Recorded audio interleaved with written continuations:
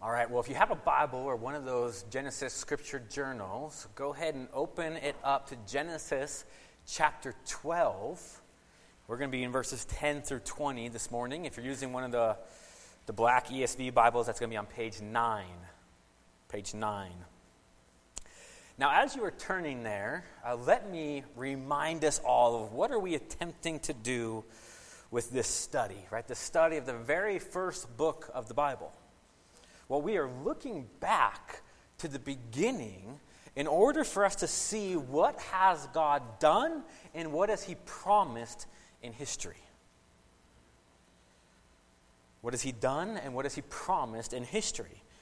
And we're also looking to see how is the Bible, even from the very beginning, how is all of the Bible pointing forward to the person and work of Christ? Because we get the opportunity, church, and I mentioned this last week, to read Genesis as Christians. And what I meant by that is we get to look back at Genesis with what's known as a closed canon. Okay, meaning that the Bible, the 66 books of the Bible is finished. Okay, what we have is called the closed canon of Scripture. We're not waiting for more revelation to come. We trust God's word that this is fully sufficient for everything we need to know about who God is, what He has done, and what He will do for all of eternity. And we're reminding ourselves that we can trust Him. We can trust the God of the Bible. We can trust that what He said and has done in the past will be completed. And even for us today, that means that if God began a good work, He will bring it to completion. That's one of God's promises.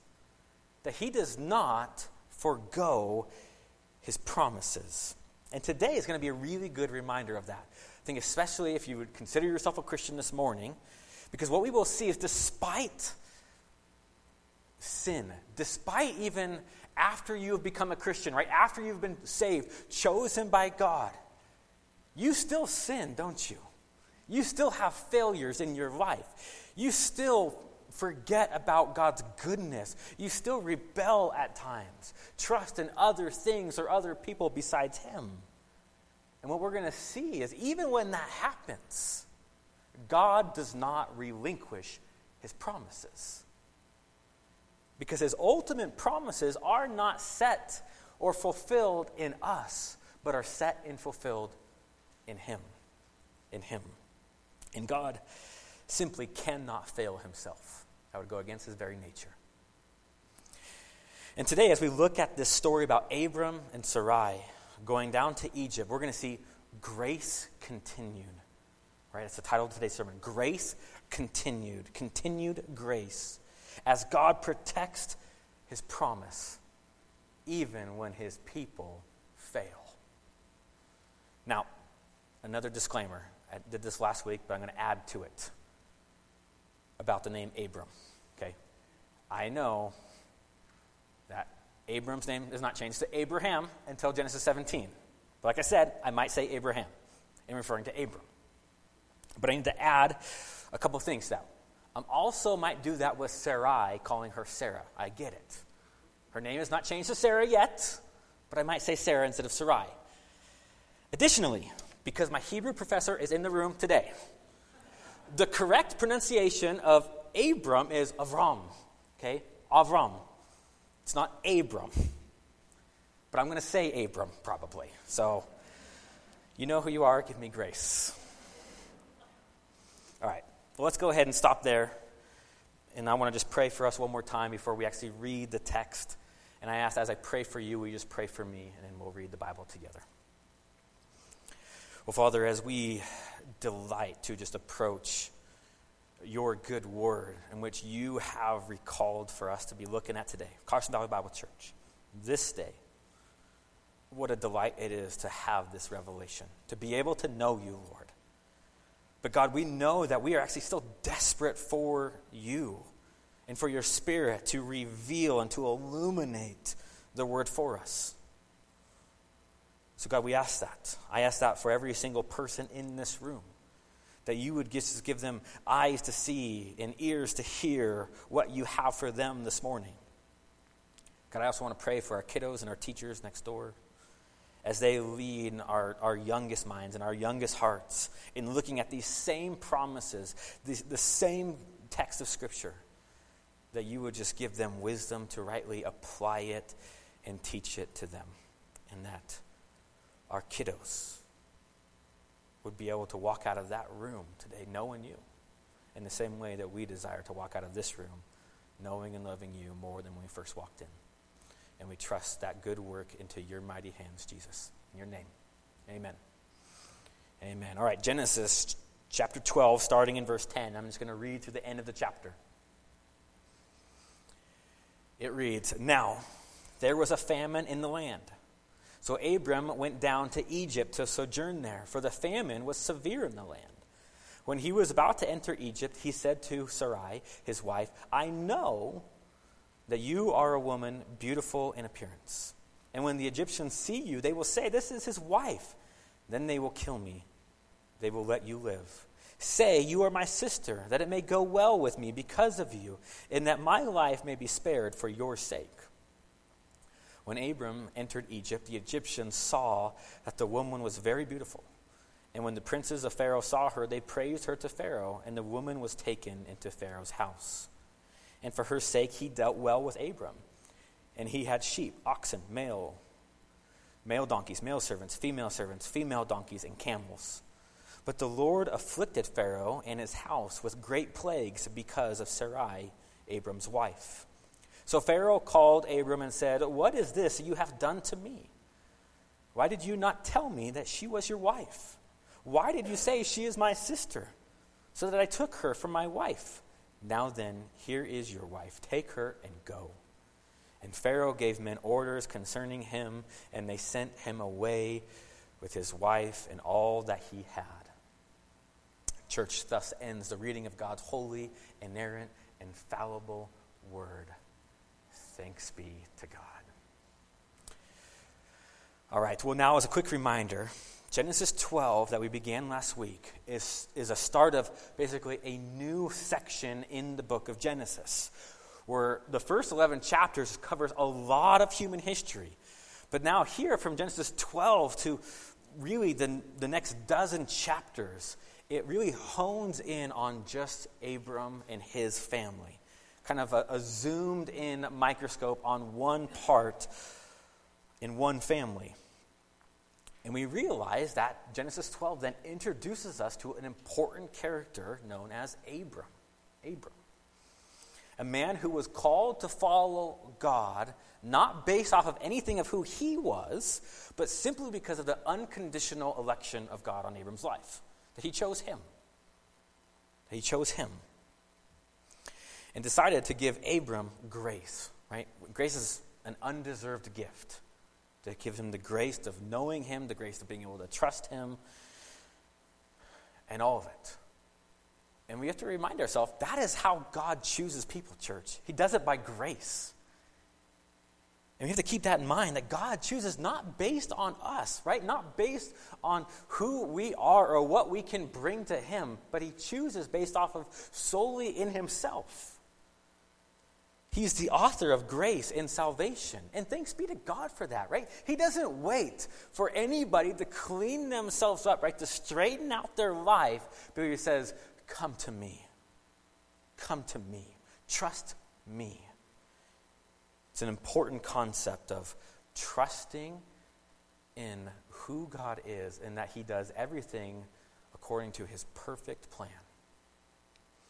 Now, additionally, another important theme that we looked at last week and will be throughout the rest of Genesis is this theme of promise and promise fulfillment.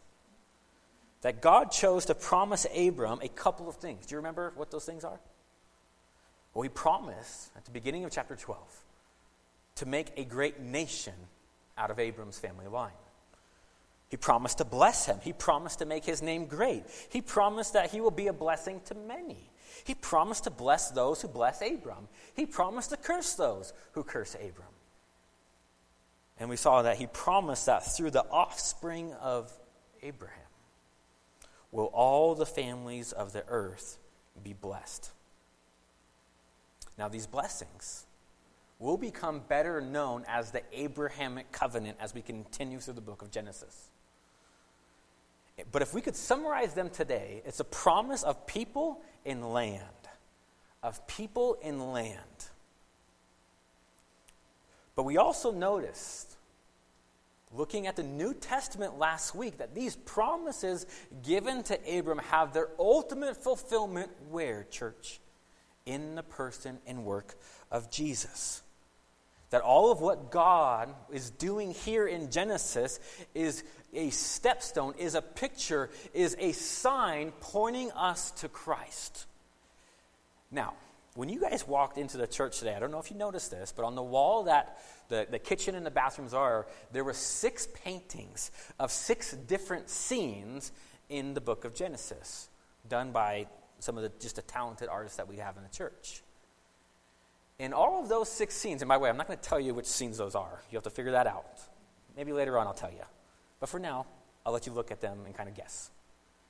But you'll notice that all 6 of those scenes in particular are then fulfilled in the New Testament. That's why even the artists that painted those actually have hidden crosses inside each one of those paintings, showing that these are pointing to something greater than just that initial scene. So don't leave the church right now. Do it later. Stick with me. If you have to go to the bathroom, though, it's fine, okay? Right? I don't want anybody to feel like they can't leave at all. Now, how we ended last week is we ended last week by looking at how when Abram got to this land in which God told him to trust him and go to, simply because he was going to lead them there, what did Abram do when he got there? He built altars. He worshiped God. Not because of anything that is trying to get something from God, but because he had already been given everything by God. He'd been brought to this place. And so Abram built these altars and he worshiped, despite that the land was occupied, despite that there were certain obstacles to these promises that were given to him. He worshiped. It was courageous, right? There was such honor that we saw in what Abram did. But yet, where we're at today in Genesis, immediately after that spiritual mountaintop experience, we see Abram fail quite miserably. So here in verses 10 through 20 is a sobering reminder that following God can and likely will still contain deep failures in our life. Times where we are so embarrassed in the way of things that we said and the things that we did. But despite those things, God remains faithful to us. He does not relinquish his promises. So here's the 3 things I'm going to kind of walk through today. That the promise is threatened,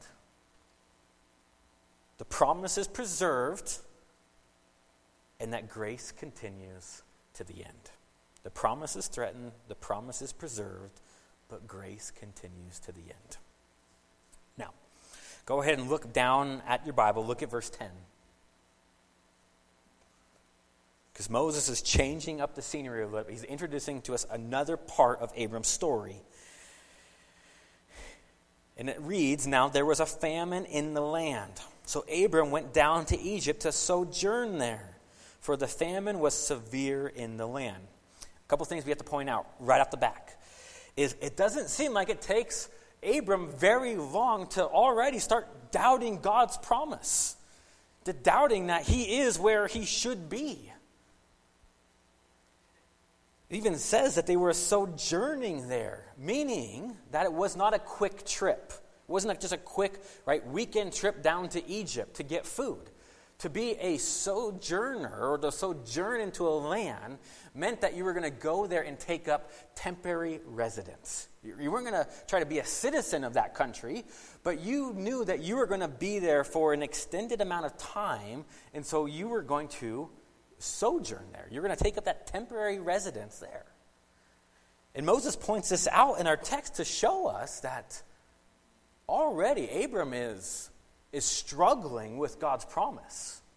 God's promise that he brought him to a land that he was supposed to stay in.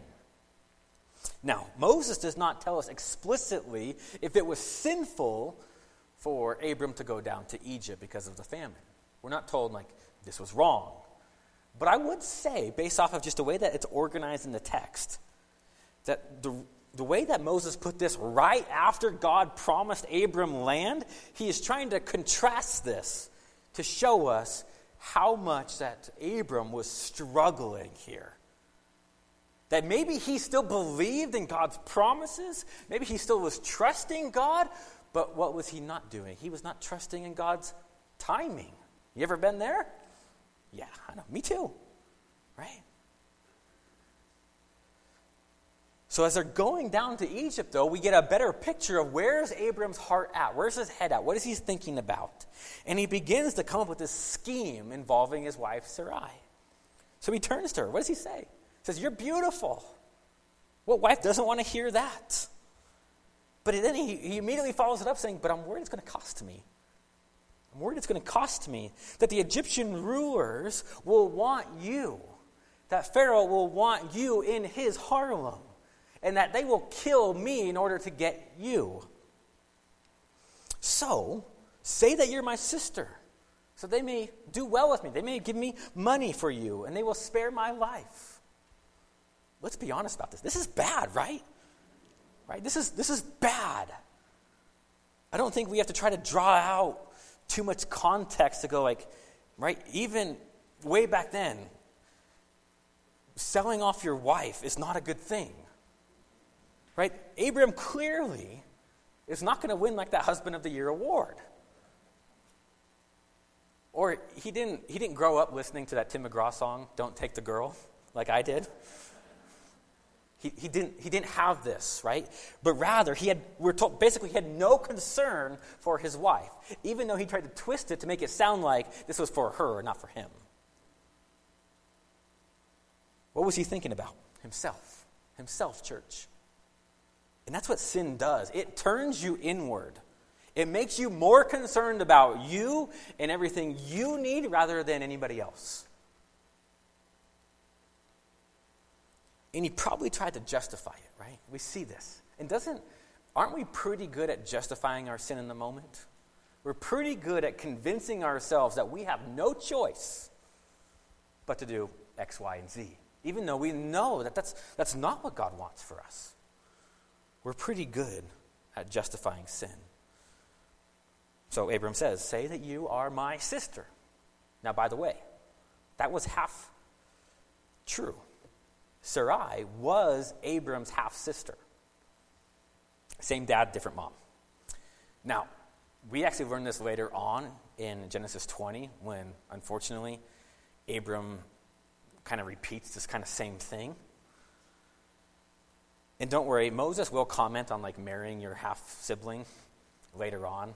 But I'm not going to get into that today.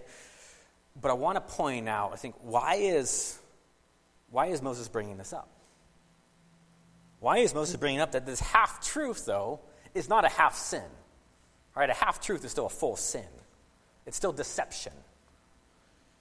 Because the biggest sin that Moses is recounting here in our narrative is a sin that we've seen before in Genesis.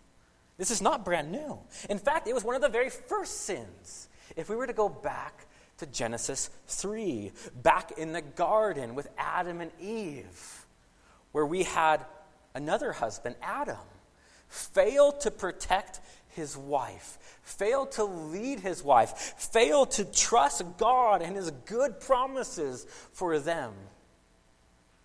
And he failed to worship rightly in that moment. And that's what we're seeing with Abram again. And it won't be the last time with Abram, and it won't be the last time with others. And we even see this today, don't we? Right? Men failing to lead and love their wives as Christ loves the church. So hear me on this, men, and I'm talking to myself. We're just like Abram. We have failed. We really have. We have failed to worship God rightly at times.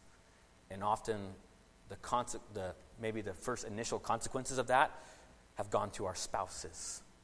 And they've had to pay the price. But what we will see here today, church, is that God is not done with us.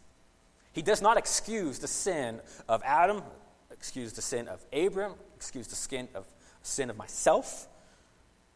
Right? We have this story in the Bible because God wants us to remember what we are capable of.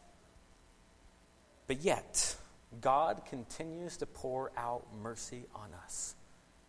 That despite our sin, despite our failures, He's still a good God. And He has not given up on us. And it's a reminder that He has called us to lead and protect those in whom God has entrusted to us. And so we're going to fight that sin of selfishness. We're going to fight that propensity, that bent that we each have to be more concerned about ourselves than those that God has entrusted to us. We have to commit to that. We have to fight that sin. It's very prevalent. But we're going to do so under the banner of grace that God is not done with us. But going back to Genesis 12. What we see, though, with this whole ordeal of Abram telling Sarai, hey, don't tell him that you're my wife, tell him that you're my sister. What we see is that the promise that God has given Abram is threatened. It's threatened. But I want to point out that it's not just threatened to Abram, but it's also threatened to Sarai. Because we'll see later on that promise of a nation, that promise of an offspring was not given to just Abram, but it was also given to Sarai. That she was a part of this. That it was supposed to come from their union. Not just Abram and whoever. We'll see that later on. But the promise is threatened. It's threatened by sin. So what happens? We'll look down at verse 15. Sarai was noticed by those Egyptian rulers and princes. And because of her beauty, what happens? Is she is then taken into the house of Pharaoh. Basically meaning that, so the Pharaoh, the ruler of Egypt, he would have likely had this big harem, multiple wives at his dispense. And we're told that then Sarai is taken into Pharaoh's house to be a part of that harem. But we also see is that Abram, in verse 16, was given all this livestock for Sarai.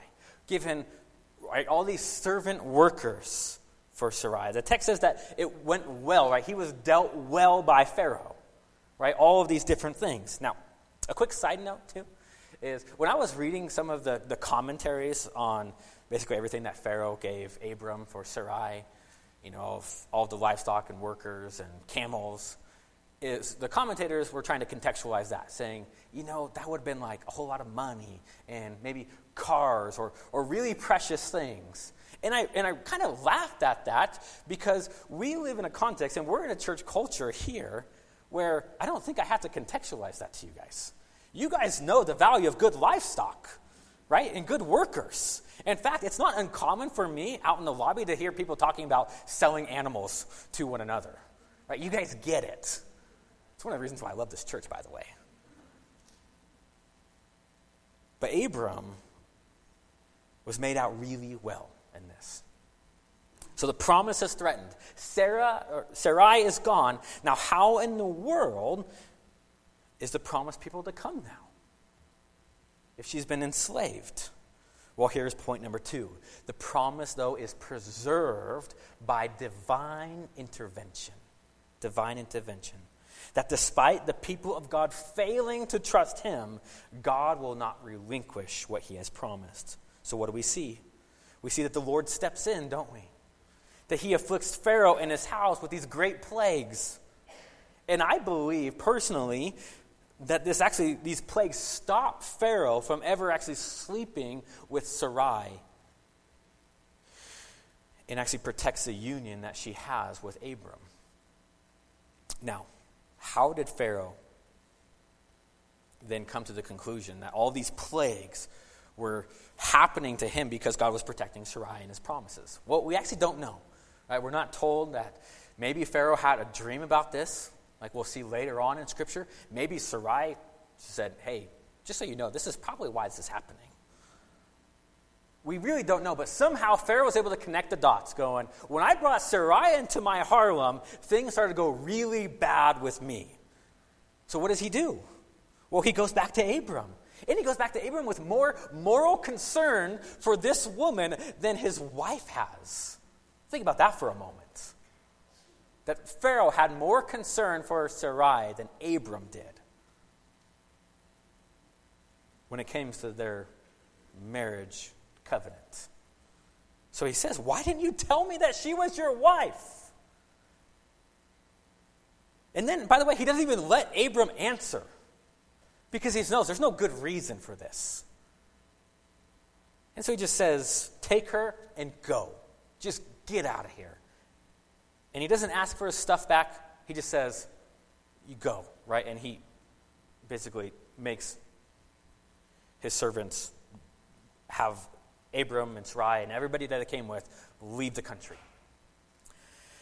And what happens? What happens, church? Well, you have to actually look down into chapter 13 to see this. But they left Egypt and they returned to the promised land. Now the promise then is preserved. The promise of an offspring is preserved by God, by divine intervention. But as we will see, church, as we will see in the coming chapters, this failure by Abram, it seems like he got off pretty well, doesn't it? Right? That Abram went through this whole ordeal. God stepped in. God intervened. He saved his wife. And then Abram was able to leave Egypt with all of these riches. It seems like his disobedience was working out pretty well financially. Well, even though there might be immediate benefits to sin in certain contexts, in the long run, it never works out the way that you think it will. It will lead to much heartache in the future. For example, one of these Egyptian servants that is given to Abram is a woman named Hagar, which will play a pivotal role in the chapters to come. But let's zoom out for a second, because one of my goals in teaching this to us is to always tie it to the original audience. Why did Moses record what he is recording in the history of the people for them to know? Why this story? Well, remember, who is the original audience? It's a bunch of former Egyptian slaves known as Israel, the nation of Israel, the fulfillment of all these promises we'll see later on. And they would have read this story, maybe heard this story be spoken to them by Moses and go, this sounds pretty familiar. This sounds a lot familiar and a lot like our history as a nation. Because Moses is highlighting something that would happen to them as well, that God would remain faithful to his promises. So Moses is doing here is highlighting what God has done in the past is what he will continue to do in the future. Because later on, how would God's people end back in Egypt? Because of a famine, that they would be enslaved. And how does God deliver his people out of Egypt? Through plagues. And then as they are hearing this story, they are seeing that they've been delivered out of Egypt by God's intervention and his use of plagues, and they're on their way back to the promised land. They're reading this story about Abram going, and he makes it back. He makes it back to the promised land. And so we can have confidence that God is going to make us get back to the promised land. You see, when Moses is recounting these stories, Israel is being able to interpret and see this and apply it directly to them. But we also get to see this and interpret this in the way of how does that point to this greater fulfillment of what is to come for God's people. That we too have been delivered by God's intervention. And if you read the book of Revelation, you'll actually see God using plagues once again to deliver his people on their way back to where, church?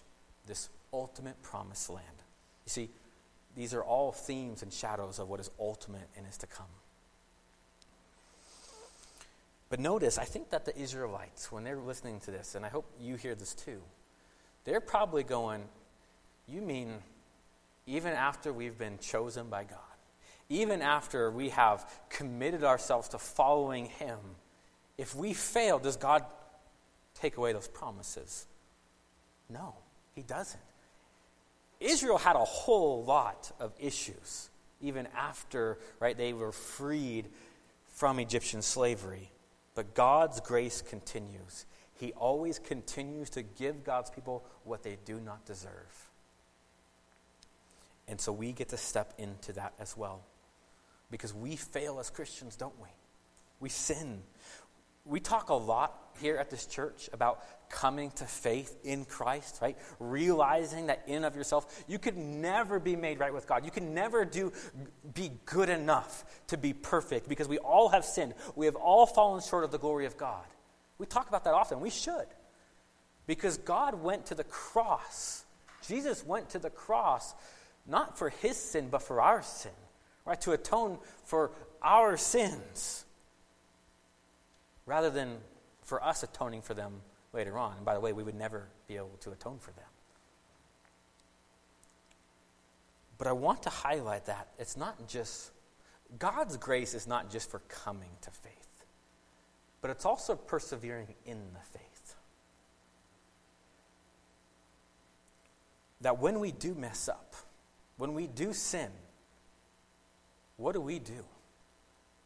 We return to the cross. The Bible calls this repentance. From turning from that sin and turning back to Christ.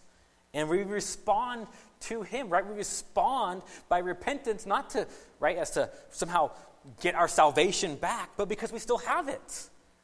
Because God's work on the cross was final and finished and perfect. And so at the cross, we remember that he'd atoned for all our past, present, and future sins. So as a people, church, when we fail, and we will, you know this. And if you're not sure, ask somebody close to you. They'll tell you. What are we to do? Return to the cross. Return to Jesus. Because grace continues with him. And we continue to trust the promises of God. Promises that we have been saved by grace. Grace began our salvation, and grace perseveres our salvation to the end. So God not only saves us, but sustains us. That he is in charge of not us only coming to faith, but also staying in the faith. Staying in the faith. God does not unadopt anybody, okay? He doesn't change his mind on you.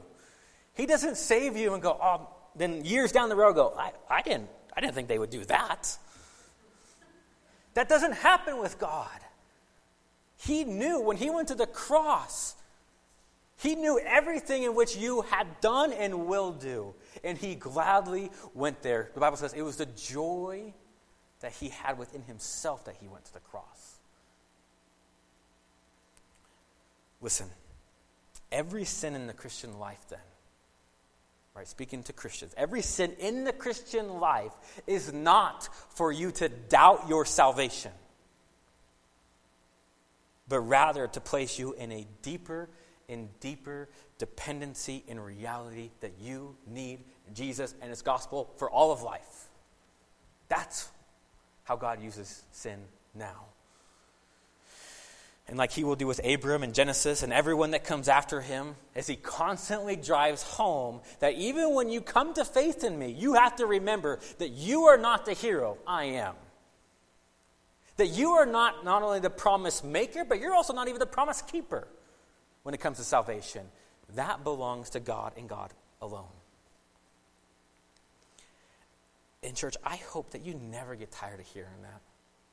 We're going to talk about promises made and promises kept a whole bunch in Genesis. That's why we nailed it to the walls. Because we want to constantly be reminding ourselves, just like Abram, we need grace. We need continued grace.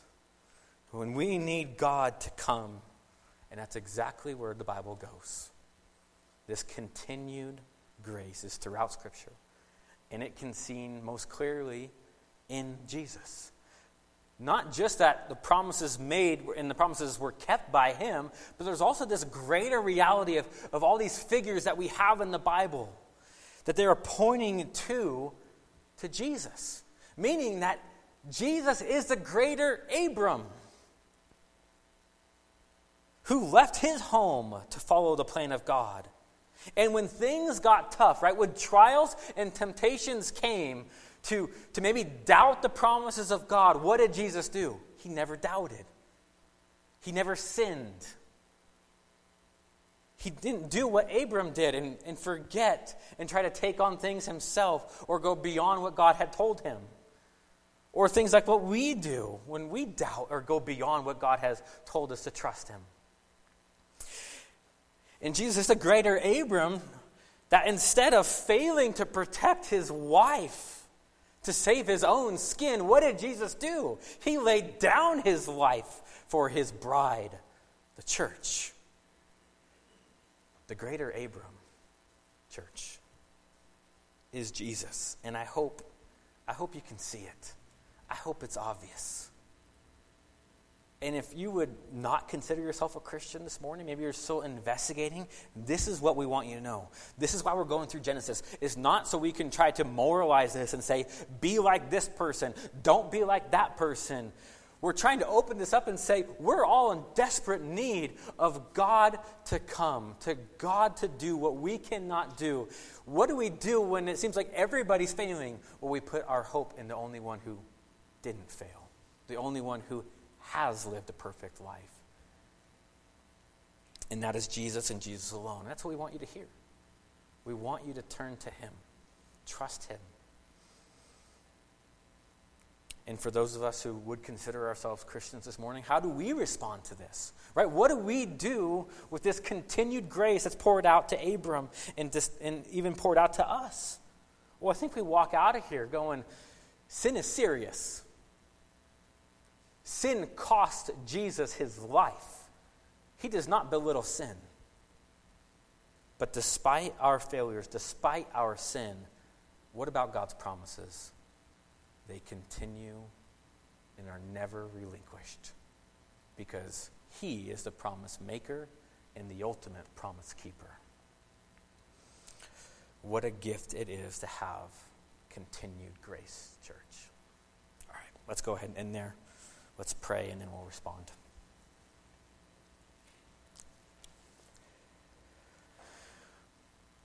All right. Well, Father, I'm thankful for you. I'm thankful that we have these mighty examples and narratives reminding us of the God in whom you are. That's a God that despite my sin, despite our sin, despite Abram's sin, you continue to move your perfect plan forward. And you do it in your own timing. And so God, we ask that you would help us grow in that. Grow in trusting you. Grow in trusting your timing. And we would remind ourselves that you are good. And it's always perfect. And so, Lord, we want to respond to the grace in which you have bestowed upon us. Grace today, grace tomorrow, and forevermore. And it's in your mighty name we pray. Amen. Amen. All right, well, we do want to respond as we typically do with at least singing one more song. So if you guys are able to, please stand. And we're going to sing Come Thou Fount together, and I'll come back up after that.